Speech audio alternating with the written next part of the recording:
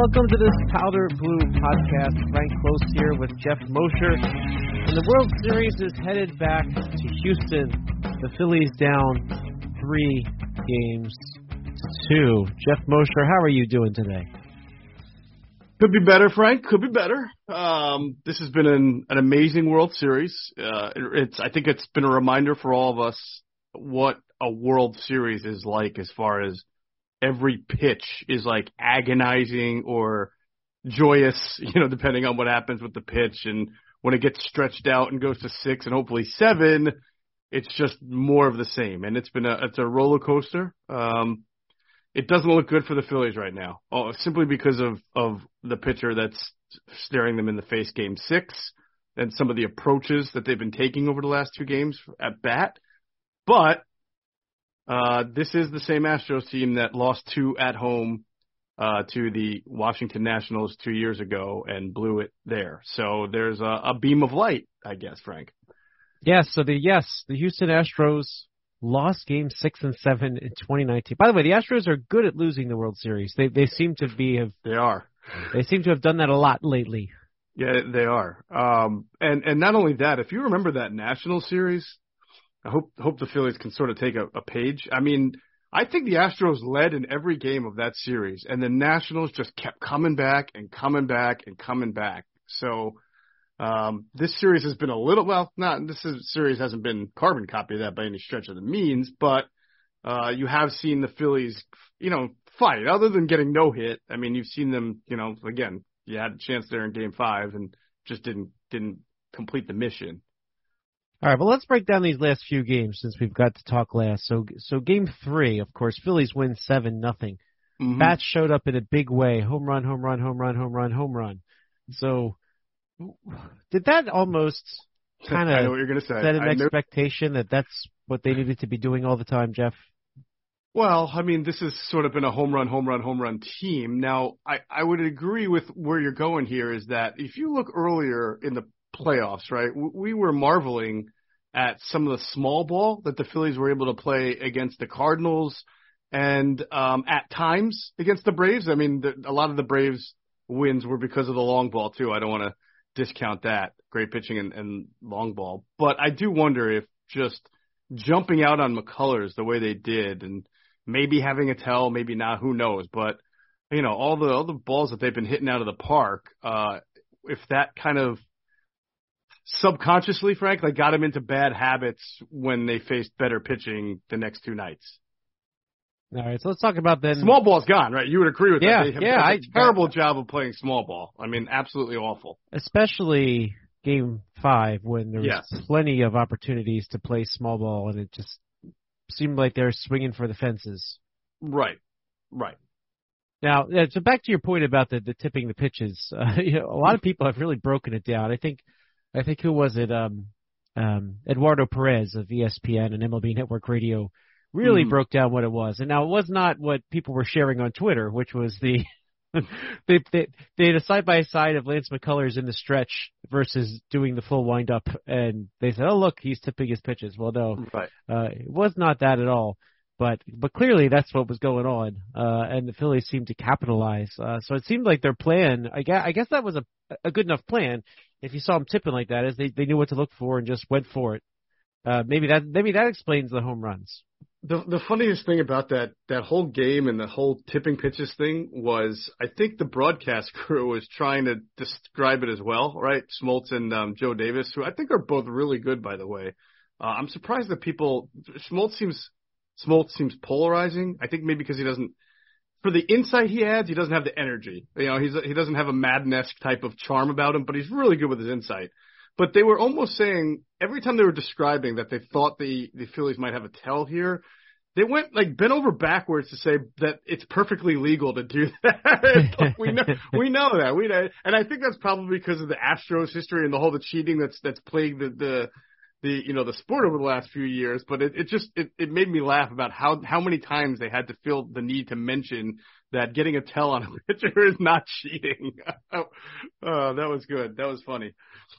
Yeah, so I'm looking at Nick Punto. He pointed out simply that right-handed batters don't take advice from left-handed batters. Usually, it had to be something like that for it to even happen. But it's kind of fun watching Alec Boehm try to explain it afterwards. What did he say? Oh, nothing.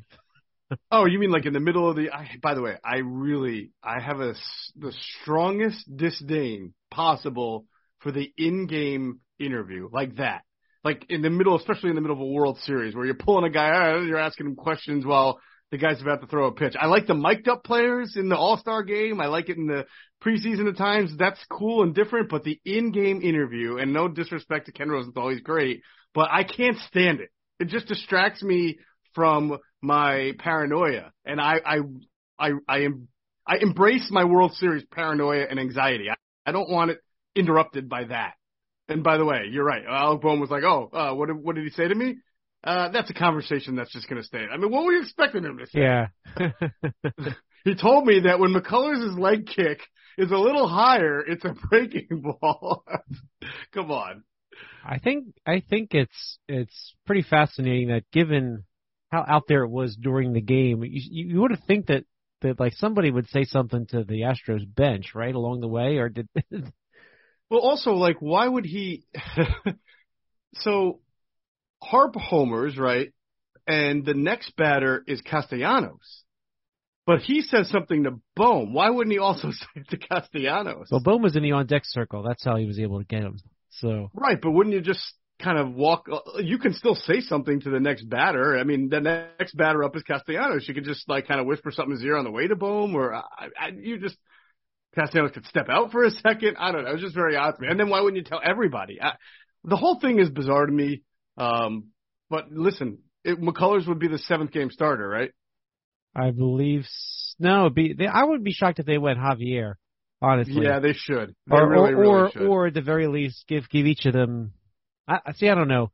Dusty Baker is oil, right? He's nothing if not unpredictable. Correct. Yeah. Yeah, but I would expect you see Christian Javier in that game. Now let's talk about Christian Javier there because, of course, that no hitter.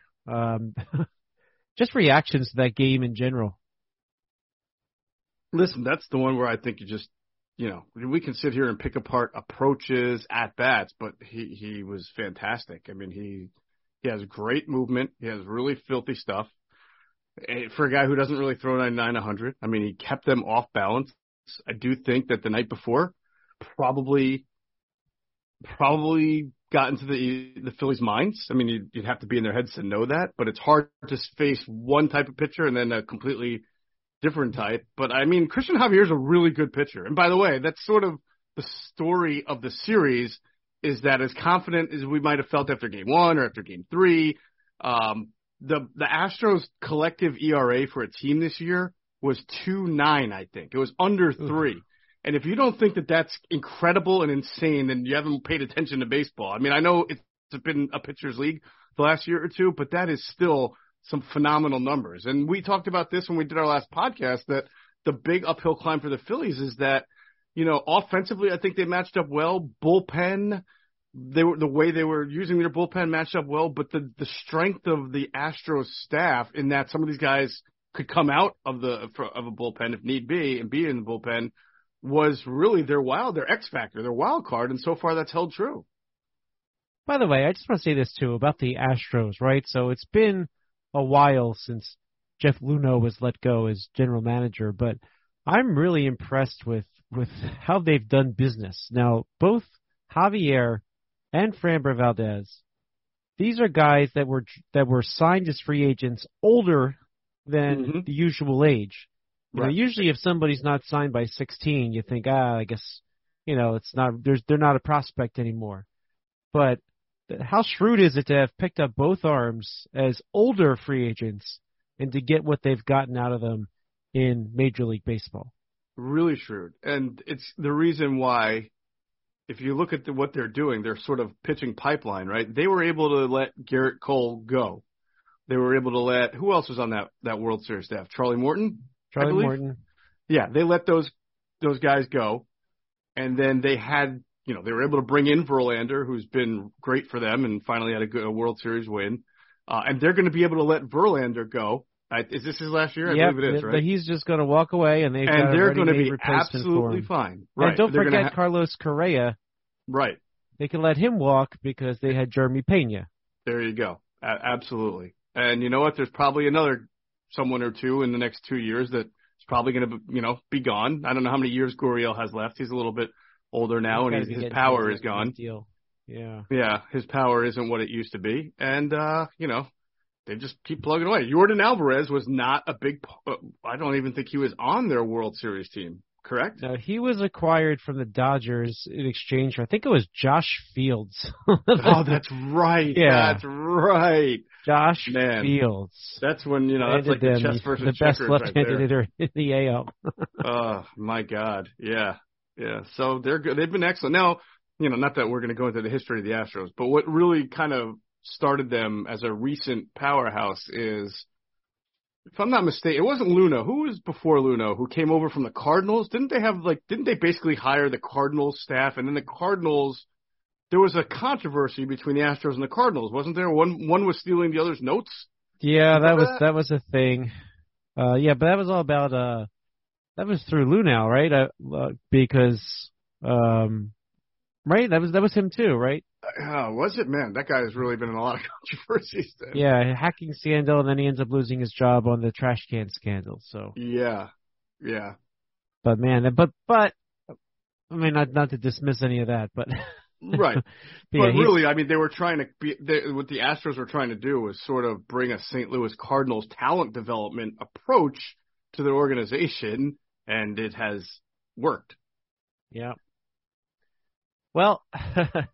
So they're big two. I guess the Valdez and the Javier starts. I think they're going to be the things that really are. And they're also the new Astros, right? I mean, this is not the 2017 Astros. 5 of the current Astros were on that 2017 team with the trash can banging. But 20 of them are different, and right. We're definitely seeing the next generation of Houston Astros here. Now, what do you think about your buddy Hector Neris?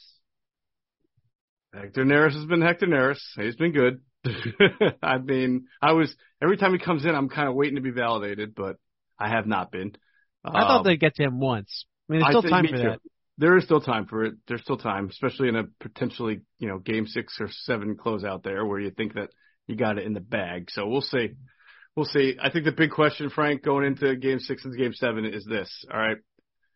You've got Wheeler. I think Rob Thompson said that he has, he's going to go with Wheeler, but he's going to make Suarez available, or is it Nola he said he'd make available in game 6?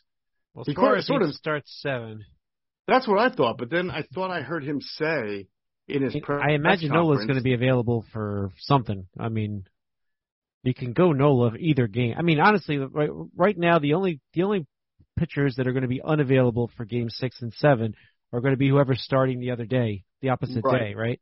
I mean, unless you feel like you gotta Zach doesn't have it and you got to go Ranger, and then you come back with Nola the next day on short rest just to right. That's what Thompson said. Thompson did say that Ranger Suarez is available in relief for game 6, which would mean Nola would start game 7. Yeah. I mean, you're at the point where you actually. So I'll just get the quote here. So Thompson said Suarez would be available out of the pen in Game 6 if there is a spot they need him, right. And then that would put Aaron Nola on short rest in line to start Game 7 with the pen behind him. But he's still expected to start Game 7 unless they need to use him tomorrow. You just hope he can get 7 out of Wheeler, and he's got the extra rest. Now, I think it's fair to wonder if the dead arm he's dealing with, or if there's something more, and they're just not. I mean, if it was really bad, he wouldn't be pitching. But he's obviously been hampered. His velocity has been down, and they need him to be throwing 97, 98 game 6, or else it's going to be a real uphill climb. Now, the Suarez thing came with was prefaced by saying Zach Wheeler's bullpen was fine. So don't know what you're going to get, though. That's kind of the problem. Yeah. I mean, I just don't know how much they're going to say, right? What was he going to say? If it was bad, is he going to say, it was not so good? Or, I mean, I think the only way you would be suspicious if they all of a sudden said, you know what, we're going to bring Wheeler out of the bullpen and start Suarez in game 6, but they're not doing that. So Yeah, well, it seems like he's open-minded just to get through them. Because again, the only one that would not be available on either day would be whoever started the day before or who's going to. So if he's taking the approach that we'll worry about Game 7 when we get to it, then Yeah. I mean, I Look, guess Nola would not be available for 6. it was a really prescient statement at the time. Smoltz said it, I think, in Game 1 or 2, when he said that if the Phillies were to win the World Series, this would be the most improbable team in the history of the sport to have won the World Series. And I'm sure that covered everything they had been through to get there, and then also what they had to confront in the Houston Astros and some of the, areas where the Astros were just superior. And that, you're looking at it now as they need to win these next 2 games, and he's right. If the Phillies win the World Series, it would have been one of the most improbable runs, maybe even more so than when the Nationals won it. Yeah, I think that's fair to say. But let's talk for a second about what went wrong offensively, because it seems like the offense that's been quiet for the last couple of days seems to be the real issue. Now, we talked about the Houston Astros having no lefties in their bullpen at all. So when a righty starts, it's all righties. Now, has that been what's really hurt the Phillies' right-handed bats? Because 2 games in a row, you have hitless Rhys Hoskins, JT Realmuto, Nick Castellanos. So I think and I'm really curious about your thoughts too. I think it's a little 50-50 here. I think that, Rhys Hoskins is struggling. If not for the home run ball this post-playoffs, I mean, he's not really doing anything else. He's swinging. He's taking good pitches, swinging sometimes at bad pitches, and we have seen Rhys Hoskins do that often throughout his career. So to say that, it's where he's hitting in the lineup or how the batting order – no, I don't think that's the case. However, on the flip side, I would really hope that Thompson would consider batting Bryce Harper 3rd and Realmuto 4. If you want to leave Castellanos 5 because you think he had better at-bats there in Game 5, all right. I mean, I would have, we talked about this. I would have flip-flopped him and Baum, but it's not like Baum is hitting that much better. He's just having better at-bats. But I really think there's no reason that your best hitter shouldn't be batting 3rd in this lineup against all right when he's left-handed and he's Bryce Harper and it's all right-handed pitching. I do think that if you're going to be aggressive strategically with your pitchers, it's okay to be aggressive strategically with your lineup and not just say this is the lineup that got us here. Yeah, because you can make the argument this is the lineup that now has us in a do or die situation. But it really wasn't. It was only when Harper came back from injury that he started to separate him a little bit. Yep. And of course it took Harper a little while to get going after he came back from that injury. But right. And I have no problem with Schwarber leading off, and I have no problem with Rhys Hoskins batting 2nd, living with the lack of hits that he's getting right now and on base. But I really would like to see Bryce Harper batting 3rd and Realmuto 4th. You agree? I've never loved Hoskins 2nd, but I mean, it's what you have at this point. So I would love. See, I don't want to start talking too much off season, but if they do spend their money on instead of Segura and Hoskins and get a Trey Turner or somebody, that's who I want batting 2nd. Of course. So. Listen, I agree with you on that. I'm not trying to make wholesale changes to the order right now. I'm trying to make strategical changes that, unless you think, Frank, right now, Rhys Hoskins batting 2 is so detrimental to the offense as opposed to Segura, then if that's your argument, I can listen to it and understand it. But that feels like a wholesale change to take a guy who batted 8th this year, put him or this series, put him 2nd, and then try to figure out where you're going to put Rhys and then move that guy into a different spot. I just want to flip-flop Harper and Realmuto to get the extra at-bat. You don't have to worry. If you have 2 lefties in one inning, it's okay because all they got is right-handed relievers. It's not like you're worried about, they're going to bring in this guy and then just have him for an inning, and then we get a chance to bring in another guy, Well, to me, Hoskins, it just seems like – now, here's the crazy thing. So he is 3rd in the league in pitches per plate appearance. And yesterday when they had the bases loaded, he went up hacking. And it's hard to say. I mean, yeah, the numbers say what they are, but it just seems like, when the pressure's on, he's somebody else. It does.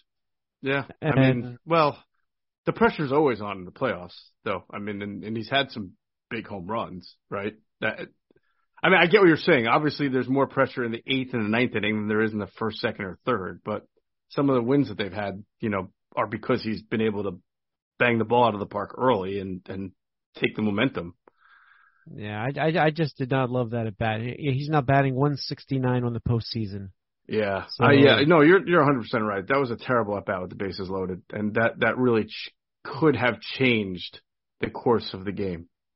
Now, some but he's people not the only one. Now, I have to say, too, because, I keep saying it, that as Rhys Hoskins goes, so goes the Phillies, right? But, to me, that was the key at bat. And I know some people came back at me on Twitter, were like, well, what about Stott? Or what about, typical whataboutism? I guess the ones that are going to, make excuses Yeah, well, for it's Hoskins. not like you're saying other people aren't culpable either, but that Right. was a significant time in the game and again, that could have altered the entire course of the game. Because I didn't think Verlander was great. He was good, but he was hittable. He certainly was not as good as Christian Javier or Framber Valdez. And they had an opportunity there, especially with his reputation, no World Series wins, high ERA. You get a good at-bat there, you score a run, and the guy might unravel at that point. I mean, it was a really pivotal moment in that game. And who was it who popped up with a runner at third, less than Marsh? 2 outs? Was it Marsh? Yeah, I really would. Anything but a little pop-up, I know. Man, and look, Castellanos is grinding. You can tell he'll come to the plate and he'll swing at the stupid slider outside and go 0-1 and then hit himself on the head and realize he's been doing that all year. And then the next 2 or 3, his eye has been good on the next 2 or 3 pitches, right? He'll take the breaking ball, it'll be low, and he'll work himself back into a good count. And he's starting to make better contact and bring the ball to the left side of the field instead of just, fly out to right or poking it. But he's not doing enough right now. His at-bats aren't good enough. Yeah, I still think he's got better baseball ahead of him. I mean, his regular season, he had the lowest home run total since his rookie year in 2014. I mean, yeah, you expect him to make more contact and to, I don't know. It's a shame because before Game 4, I was on the Honorable Mention podcast, just chit-chatting with Matt Rogers, and I said, hey, well, over the next 2 games, I mean, he is hitting .222 in the playoffs. He'll get a couple hits over the 9 at-bats the next couple days, and no, he went over. Yeah. So he's got to have something left in that bat for this series, right? Yeah, I guess your law of averages theory did not work, but no, it did not. The thing about the law of averages theory is that it keeps going. So the more he gets no hits, the closer you to get to getting that hit, that breakthrough hit, which I really thought was going to come, obviously Thursday night, but late when in his last at bat, and he put a good swing on it. He just did not get the desired result. So here's the positive from yesterday, right? I mean, overall, in the game that you expected to have the most trouble pitching, the Phillies allowed 3 runs. Right. That's good. I mean, it doesn't matter now. Well, yeah. You're not going to see Noah Syndergaard again. So I don't know. I mean, it's they just have to get back on track offensively. That to me is a key. Yes, to your overall point, yes, I think Phillies pitching and bullpen, for the most part, has been really effective and good. And God, I mean, out of nowhere, Connor Brogdon has become someone now you look at and say, all right, if he's in the game, we're good here. Like, he can get outs, and that's been a really nice development from where we were 2 weeks ago. Really, holy crap! Did you see the movement on his pitches? I was. Honestly, well, the conspiracy theorist in me was like, what's he doing? Like, how'd that happen all of a sudden, Yeah, I mean, he was doing great. He had that bout with COVID that knocked him off course, and then he just hasn't been good till like a week and a half ago. Yeah, and it's just like it was like a finger snap. So I'm hoping with like Wheeler, hoping that just, bam, the extra rest comes back and you're good. But that's encouraging, at least knowing that you need good arms in 6 and 7. I mean, if he can give you an inning each day, if you need him, I mean, that's really encouraging, right? Absolutely, 100%. Because I think we talked about going into this series that right now, their bullpen, the most reliable guys are the obvious, Alvarado and Sir Anthony Dominguez. And it's really hard to win a series if you don't have at least a third guy, a 7, you want a 7, 8, 9, figuring that your starters can get you 6 or 5 and then a one bridge guy that you feel comfortable with. And right now he's been that guy, a bridge guy, a long guy, whatever. He's filled multiple roles and he's good. And if let's say you're fortunate enough to get Wheeler to go 6 on Saturday, right? Then, and you're up, let's say you're up 4-1. You might feel comfortable going Brogdon in an inning in that case before you get to Alvarado and Sir Anthony. Because you really, if you're winning and you have Game 7 in mind, you want to win the game without using too much of Alvarado and Dominguez because you're going to want them Game 7. You're going to have to. I mean, it's all hands on deck, but you want them as fresh as possible. Yeah. So, but I again, I think the big key for me these next couple of days, Zach Wheeler, what do you got? I mean, it almost sounds like they're not expecting much, and you could see Ranger come piggyback him really early if you absolutely need to. So, like, what does that mean? How do you think they're only expecting? Let's say they get 3 quality innings out of Wheeler, and then in the 4th, that would be the second time around the order, and you're going to have Yordan Alvarez up in that, or maybe Kyle Tucker up. You're going straight to Suarez there. Well, I'm more worried you're not going to get that even a few quality innings out of Wheeler. Like what is wrong? You know what I mean? Yeah. We still don't know. Understandable. I mean, he did get hit in the leg, but they're talking. They say it's general fatigue. We know his velocity was down last time, so I don't know what you're going to get. Yeah, I mean, if you look at his last outing, he gave up the 3 runs in the first, right? And he got hit pretty hard, which is not uncommon for good pitchers in the first inning. That's usually when you can kind of get to him. And then he put him down 2nd, 3rd, and 4th. And then he ran into a little trouble in the 5th. So I don't know if that's – I don't know. I don't know if he just had a bad outing or if he's – I know the velocity was down, and that's obviously a big thing. But he gave you 5 innings that game. So, I mean, am I crazy to think that you're only going to get 3?